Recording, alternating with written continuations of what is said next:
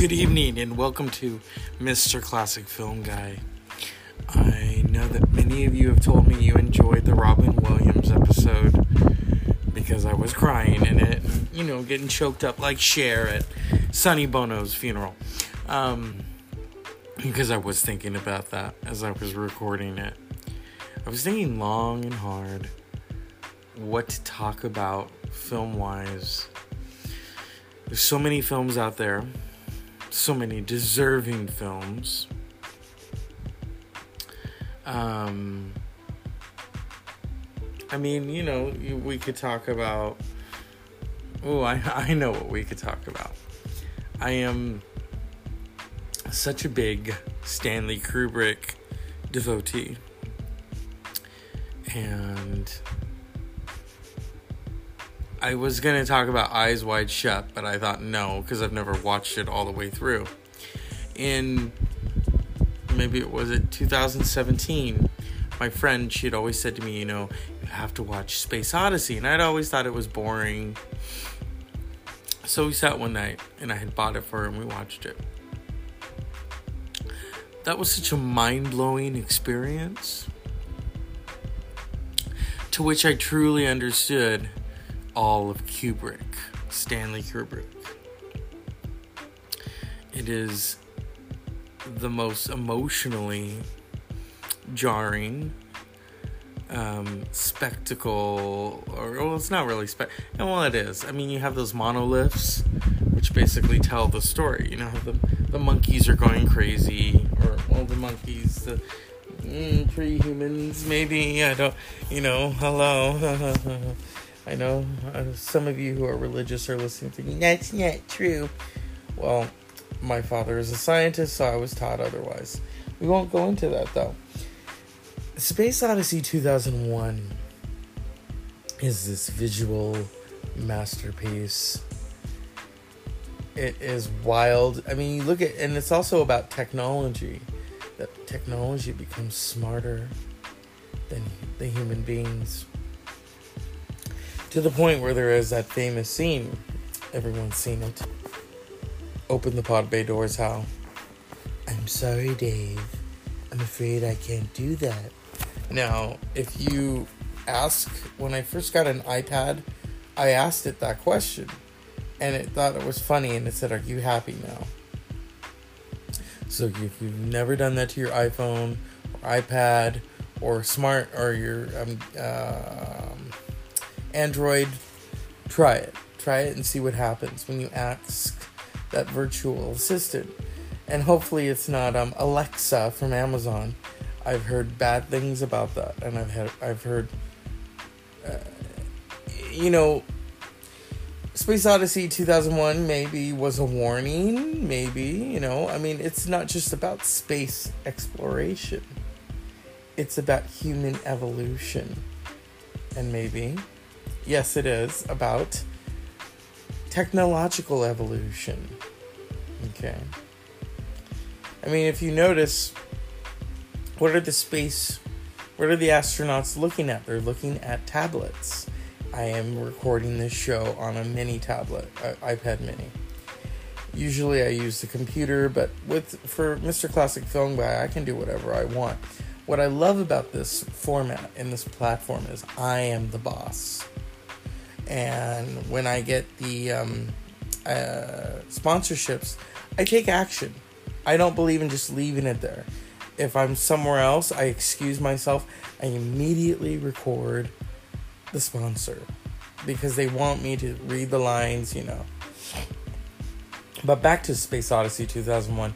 The first time I kind of conceptualized watching it, my brother's friends were all over and they're watching it. And then they're like, change it, it's so boring. And then years later, I watched it.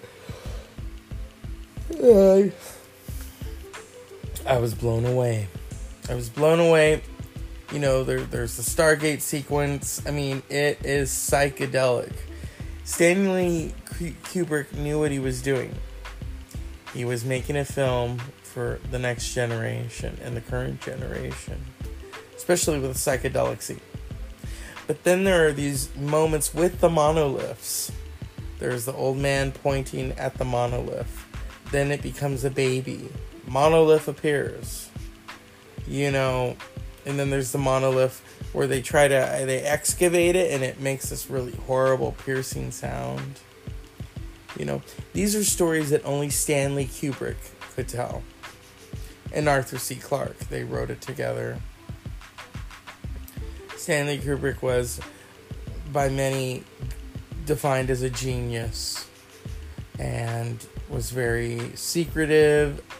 I could see why, because he always had his, hands on the keys. He's not trying to explain, well, this is why I did it.